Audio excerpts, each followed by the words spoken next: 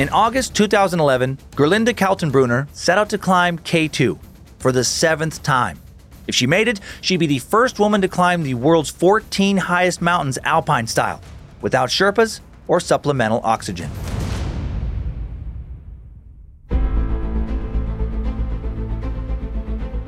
Hello and welcome to Incredible Feats, a Spotify original from Parcast. I'm your host, Dan Cummins. You can find episodes of Incredible Feats and all other Parcast shows for free on Spotify or wherever you listen to podcasts.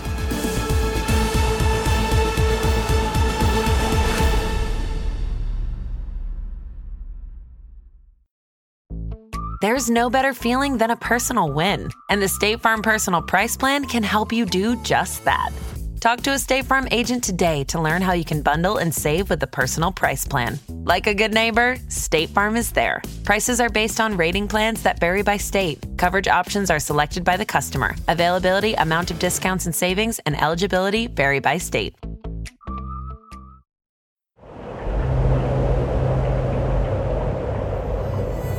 (1994), Austrian mountain climber Gerlinde Kaltenbrunner stops partway up Pakistan's Broad Peak, panting. She's 26,283 feet above sea level, only 3,000 feet below the top of Mount Everest, and less than 150 below the summit of Broad Peak. All of this to say, it's really hard to breathe. Gerlinde realizes she won't make it to the summit today, but she's not disappointed. She's excited.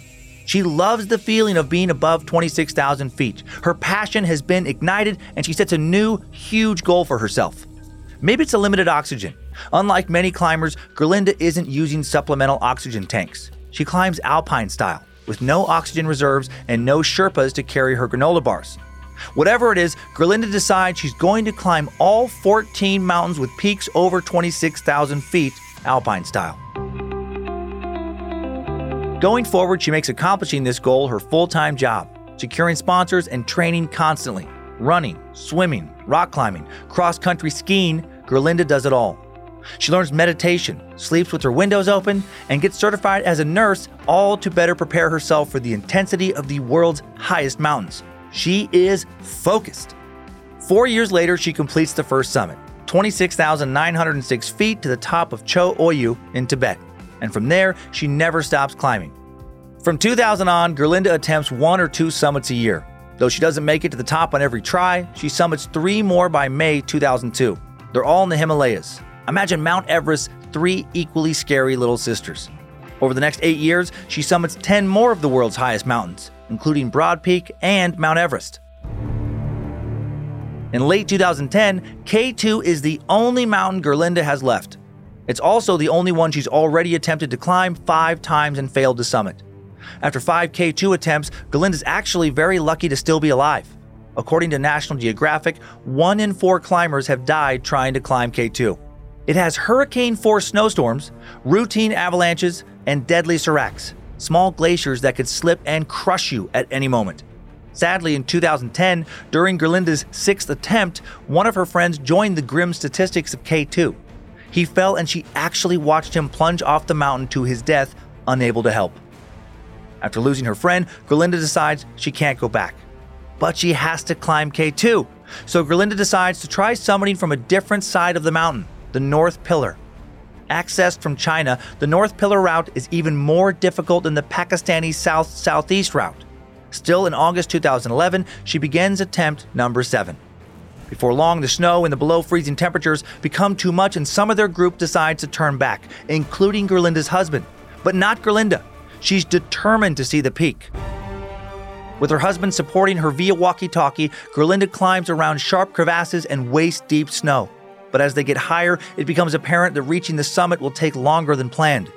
This means making camp above 26,000 feet alone and spending an entire night at low oxygen concentrations. It's close to a third of what you'd breathe at sea level and can cause loopiness, hallucination, and a loss of muscle control. Still, Gerlinde doesn't turn back. If anyone's used to handling the cold and low oxygen, it's Gerlinde. At 8 a.m. the next day, the skies are finally clear. Gerlinde estimates the final hike might take 3 hours, given the severe cold and thin air. She's just a bit off in her estimate. It takes 11 hours. And every minute is worth it. The last few steps up the summit of K2 are glorious. Gerlinde says her final steps to the summit were a present from the universe, her dream come true, and that moment will last a lifetime. After 13 years, 14 mountains, and over 20 climbs, she becomes the first woman and 11th person to summit the world's highest mountains, all on her own.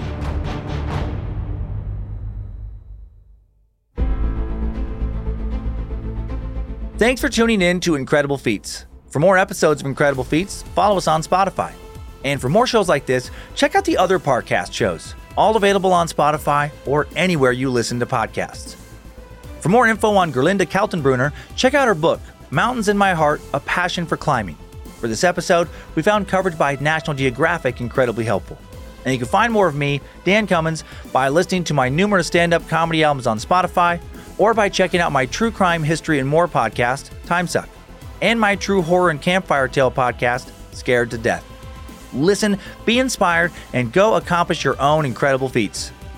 More incredibleness on Monday.